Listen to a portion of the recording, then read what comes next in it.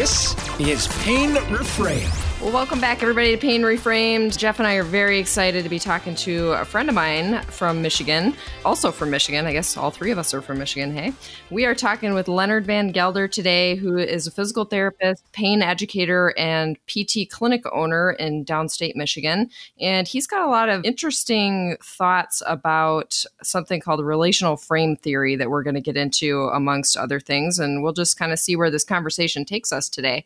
Leonard, thank you so much for agreeing to spend some time with us. Can you just give us a little background on who you are and what you do with your time? Sure. Thanks, Liz. I'm a physical therapist, athletic trainer, and I also went through some of the coursework from formerly ISPI EIM, the TPS coursework, as well as what was formerly the CSMT. So a little background there. Previous background, strength and conditioning, performance training, things like that.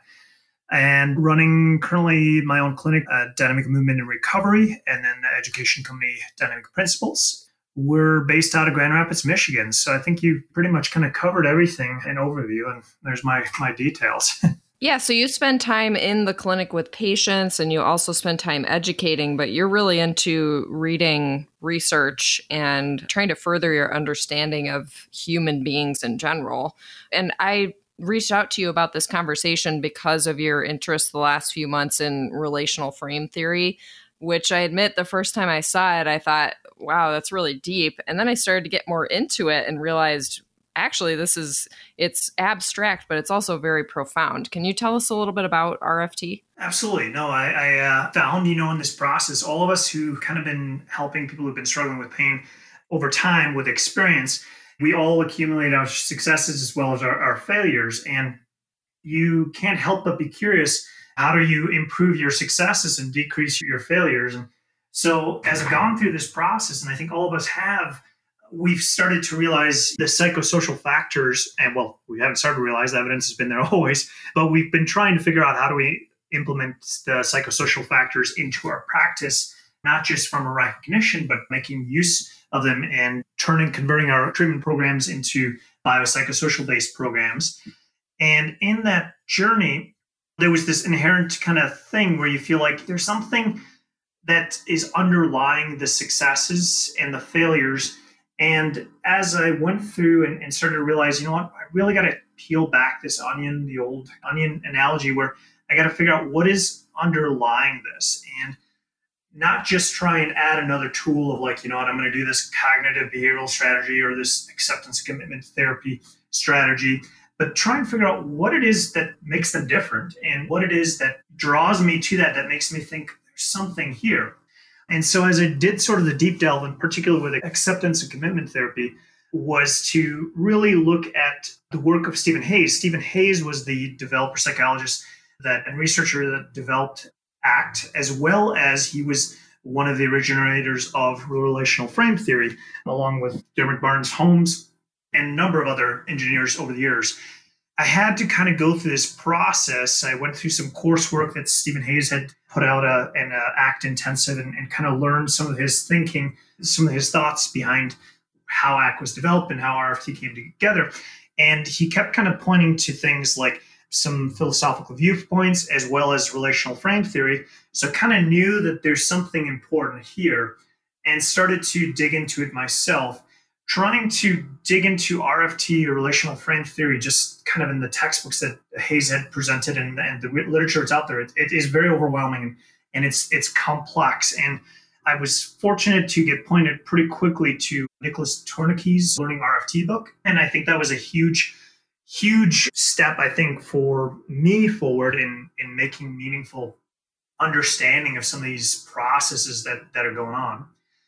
So how RFT really could play an important role for us in pain is that these successes and these failures that we see seem to underpin these kind of processes we might consider psychological flexibility or inflexibility. And to understand mechanisms or some of the process basis for psychological inflexibility and psychological flexibility, you have to understand relational frame theory. And relational frame theory essentially was an expansion on some of Skinner's work, B.F. Skinner's work on operant conditioning. And one of the things that B.F. Skinner kind of introduced was verbal behavior. but he didn't have a good definition of it. And as a lot of these cognitive behavioral therapies kind of evolved, they kept referencing back to this, but no one sort of really studied it. RFT was basically a way to be able to understand this verbal behavior better and expand on it and really understand human language as well as cognitions at a level that's never been done before. It really is the most well-studied, most empirically based look at human language and cognition as a whole. And by understanding this framework that's introduced with the relational frame theory, it started to make sense why some of these cases that were home runs worked and why some of these cases that didn't, and also why sometimes something that looked like success would kind of fail out. One of the things that I think the quickest way for me to summarize relational frame theory is the idea that relational frames are these connections between different types of stimuli, behavior, and outputs, as well as sort of like, well, I wouldn't say outputs, but so sort of these continuously, endlessly generating of relationships that can occur. In fact, relational frame theory technically stands for arbitrarily applicable relational responding. And it's this sort of generalized relationship that we can make between different types of kind of stimuli and information as a whole. When we look at that in application with our successes, what we have is that people are able to take like these additional ideas that we introduce, and they're able to make a relationship, and it seems to fit a little bit in their existing stories. We've opened them up in a flexible state. For the people who don't do as well, they seem to have difficulty matching in this new information that we're providing because there seems to be some sort of inflexibility process that is not allowing them to match what we're adding to the picture to their existing story. And so either immediately or once they leave the clinic, they're not going to register with what we're trying to add into their story. And they're not going to be willing to make changes that could meaningfully impact their life and their pain experience as a whole there. So Leonard, could you give a clinical example? So, because there's so many layers there, like when you're actually in the clinic with somebody who's got pain and maybe you're presenting things that are novel and challenging their ability to do that, how do you actually integrate your understanding of that to help them change their conceptions and beliefs? Absolutely. And that's a good timing, Jeff, because I was realizing this is really dragging. It's great background because I think it's going to be unfamiliar to a lot of listeners. So that's great. An application of this is that we know that the purpose of providing therapeutic neuroscience education content is to try and create behavior change. And if we have someone coming into our clinic and we're listening to their story and we're seeing some of these beliefs that they're essentially stuck on related to structural problems in their body that they perceive as going on, limitations or reasons for why they would not want to participate in movement or activity, why they might limit their life. What we find is that if you try and start to challenge these notions, what you're going to run into is if your efforts to challenge it doesn't match up with their internal story, these networks and these relationships that they establish, you're going to hit a wall. They're not flexible enough. There's not enough flexibility present for us to be able to add this new knowledge. And that's kind of the key piece here is that we can only add knowledge to these individuals. We can't change their thoughts. We can't change their beliefs or modify their behavior. We've always been taught that with a lot of these cognitive behavioral therapies, but the reality is the only thing we can do is add new knowledge. And for them to start to shift, they have to be open to that. And that's part of our job is to try and open up that space for them to be able to take on this information, see their old thoughts, but also see this new thought, and then weigh the two thoughts and decide, you know what, I'm looking at both of these, and which of these is going to move me in towards a meaningful direction. And our job would then be to somehow find a way to open up this space where they're willing to look at both thoughts and determine what is the thought that's going to lead them into a direction. But only they can do that in that space of this kind of psychological flexibility as a whole there. So the tools that we use, like motivational interviewing, or whether you are using kind of these looking at the thoughts in cognitive behavioral therapy, or with ACT, you'd be using diffusion. What we're doing is we're actually sort of opening up these people to be able to look at some of the content in their mind.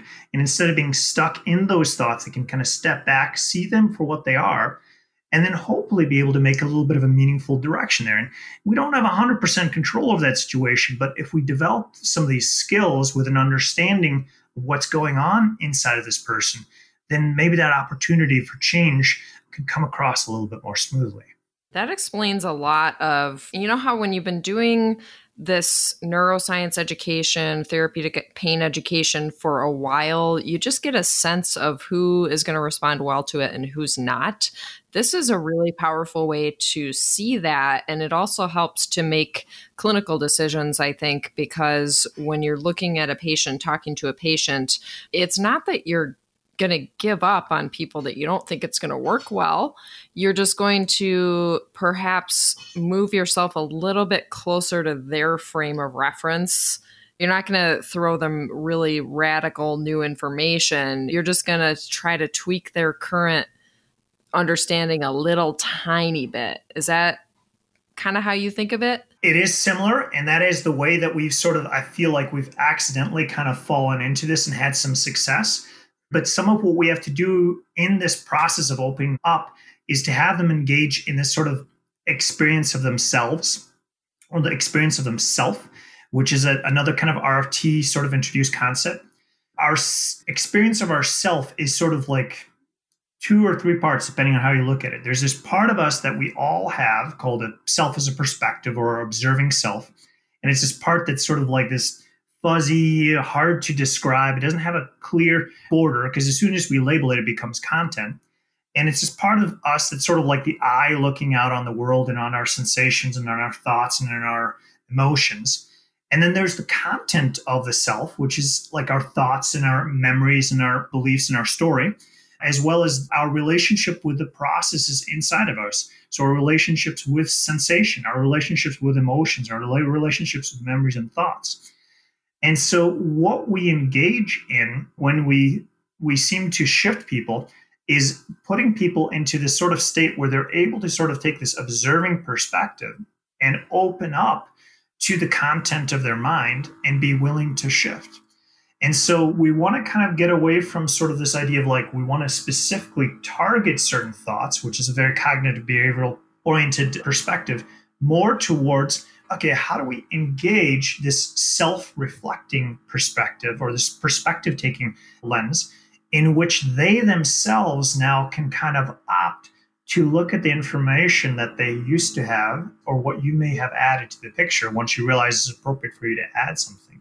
And in that kind of space seems to predict the successful outcomes in both cognitive behavioral therapy, as well as acceptance commitment therapy, as well as motivational interviewing. All these different things that we're seeing from a cognitive perspective seems to take place when people are kind of stepping back, taking this perspective and opening up to some of these flexibility processes as a whole. So it's less about the content, but more about the process. Yeah, that's one of the reasons that mindfulness meditation seems to be helpful, right? And this is how I explain that to patients, is that what we're doing is we're allowing you to become aware of what's going on in your brain. So instead of being just completely immersed in that river of internal monologue, you're stepping away from it a little bit and saying, that is an emotion, that is a thought. That's not necessarily true, that's just a thought, and then you can let it go by. It seems like along those same lines. Now, getting back to the PT clinic, you had an interesting thought about why RFT, why this way of looking at human language and cognition is important to understand movement, motor behavior. Can you expound on that a little bit? Absolutely. This sort of framework, which again was designed for language and for cognition, really sort of works well when we look at a simple mechanical injury. So I like to use on the posts in the past, and I'm using them actually in the clinic as well, an example of an ankle sprain. And when we think of an ankle sprain, our first sort of mechanistic view of it is, well, there's an injury, maybe there's some sort of psychosocial factors, there's some context there, but we can really expand on that quite a bit further. We sort of draw out these frames or different things that may be also occurring when someone sprains their ankle.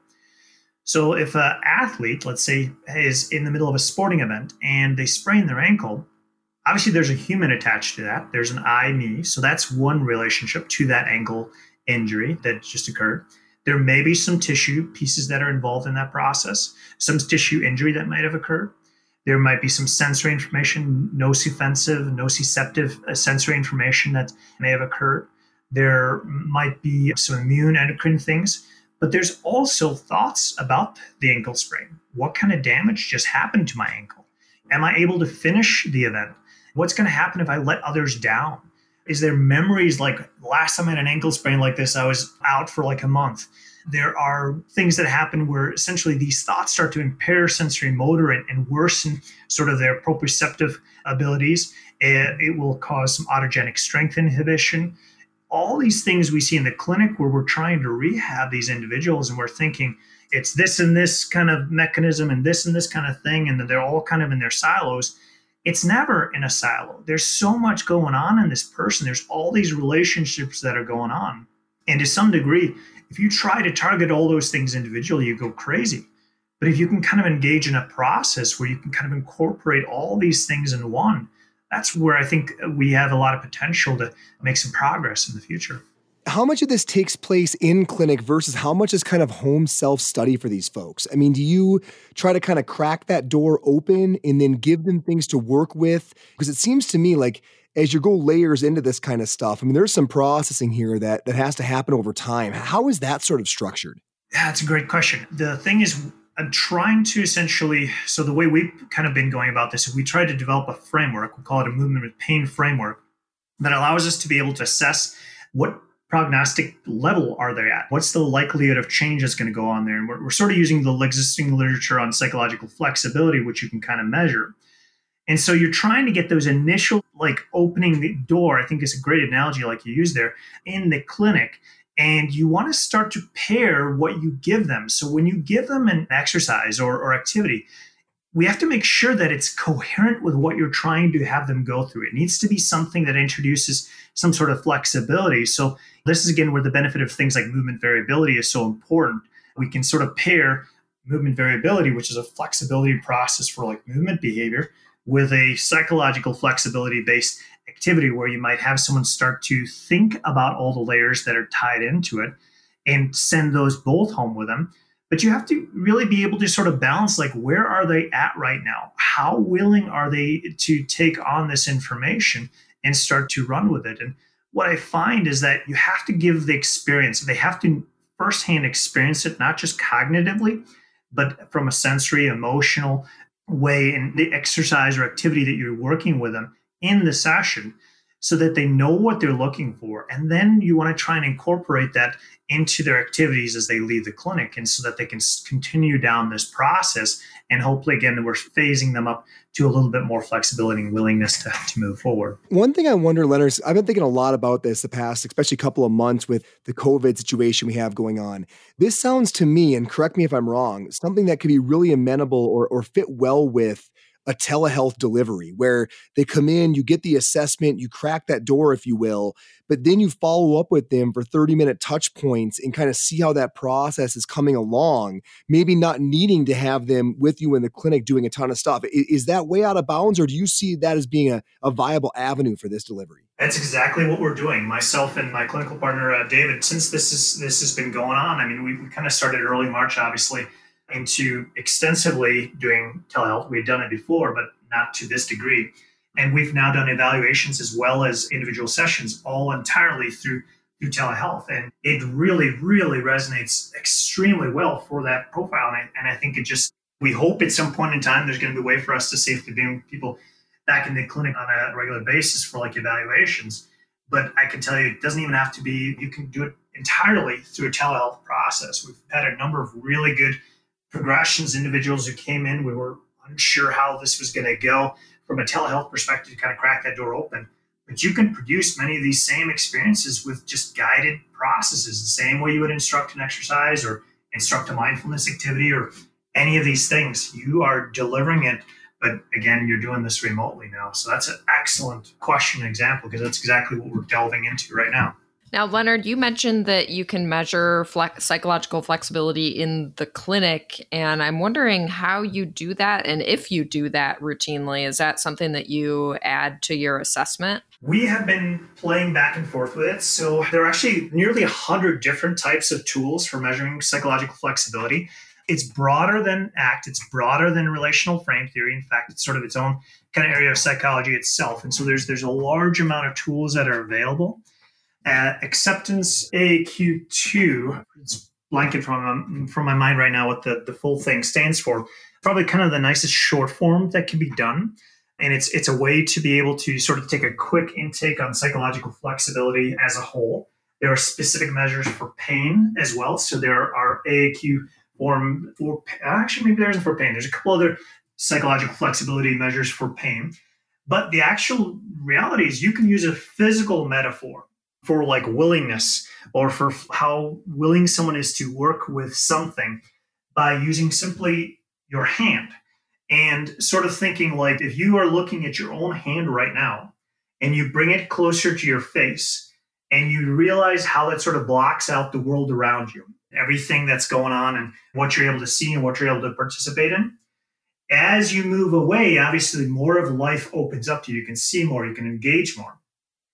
That has been actually studied as a measure of psychological flexibility. You can gauge someone based on this physical kind of metaphor of like, where are you right now with this? How willing are you to do this? And then have them gauge it on this kind of physical metaphor. So we've dabbled with this, but we're still early on, and we're actually really intensely trying to look at some research kind of grants for pursuing some of this in the future, because I do think it's going to be very valuable for us to have quick and dirty measures of this that can be subjective, but also have an objectivity to it and kind of expand that in different ways. That's really cool. I have one more burning question for you, and that is, you mentioned an example using donuts and hats, and I feel that this is something the world needs to hear.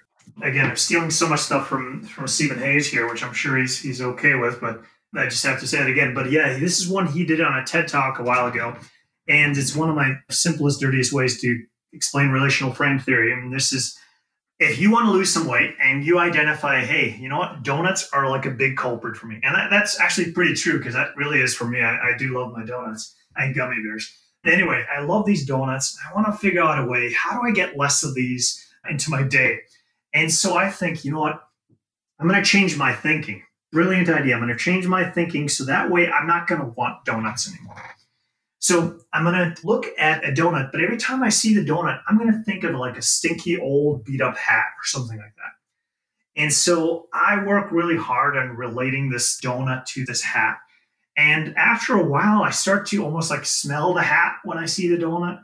I start to like visualize it a bit. So I'm doing a pretty good job. I'm starting to kind of change my thinking here. So I'm pretty excited about this, and I think it's going to help me. But then there's this problem. I start to look at hats, and all of a sudden I start to think about donuts. And so there's this two-way relationship. So this thing that this ditty, as Stephen Hayes calls it, that he always likes to say to describe his 30 years of work, is that you can learn things one way, but it immediately derives two ways. And then you put it into networks, and that changes the thing that you do. And so you always learn things two ways, and then you start to generalize it. So maybe a dirty hat doesn't have to be the thing that brings up donut. Next time you see a normal hat, you think of a donut. Or maybe you think of someone's head or hair, and you start to think of donuts. So this is the way the mind works. It's just always making these endless connections. And you can never sort of just change your thinking, because there's always this infinite number of relational possibilities after you make that one-way relationship. Yeah, that is a perfect example of relational frame theory in action. And with something that you said in a recent blog post, that the human mind does not have a delete button. And I know I think I've seen Stephen Hayes say that too, but it's true. The human mind doesn't have a delete button. We can try to substitute thoughts and change thoughts, which is what cognitive behavioral therapy does. But in some ways, and especially for some patients, that seems to backfire and is really not all that helpful in clinical scenarios, because we cannot delete thoughts. It's like, don't think about a pink elephant, right? Exactly. Yeah, I'm thinking about it right now. Exactly. Everybody is. Awesome. Jeff, do you have any other questions before we wrap up? No, that was perfect. That was plenty to have my mind spinning for a while. There's a lot there. And I think there's so much to be said about those associations and relationships and unpacking all of that likely is at the center of so much affinity and willingness to make changes and actually stick with something. So I think we've got to get some of those books too in the show notes and make sure folks can continue to follow up and dive deeper. Awesome. Absolutely. Well, thank you so much, Leonard. This is a great discussion. I understand RFT better than I have before even doing a little bit of reading about it. So perfect. And can you just, before we sign off, let people know where to find you, where to find your company and your website and any social media information, if you are comfortable sharing that email address? Absolutely. So probably the easiest way to get a hold of me is dynamicprinciples.com or Leonard at dynamicprinciples.com. Or just through our clinic website, dmrmove.com. Either way, you'll get a hold of me. So those are probably the best ways to reach out to me. And glad you guys are asking these questions and hopefully some thoughts to be had about this. Awesome. Well, thanks so much. Well, I really appreciate Leonard's conversation and really appreciate his willingness and what seems like an insatiable curiosity to kind of figure out what is underpinning all of this stuff. Everybody, doesn't matter what your discipline is, all of us in clinical practice struggle with that idea of patient pushback and a lack of psychological flexibility and really just a lack of overall long-term compliance and engagement. And if we can build deeper relationships in their mind, we can very likely make more profound change. So love these explorations and certainly appreciate all of Leonard's experience and thankful for his time on the show. Everybody, thanks for being here. Always appreciate you carving out time for us. As always, we are at evidenceinmotion.com. We will see you on the next episode of Pain Reframed.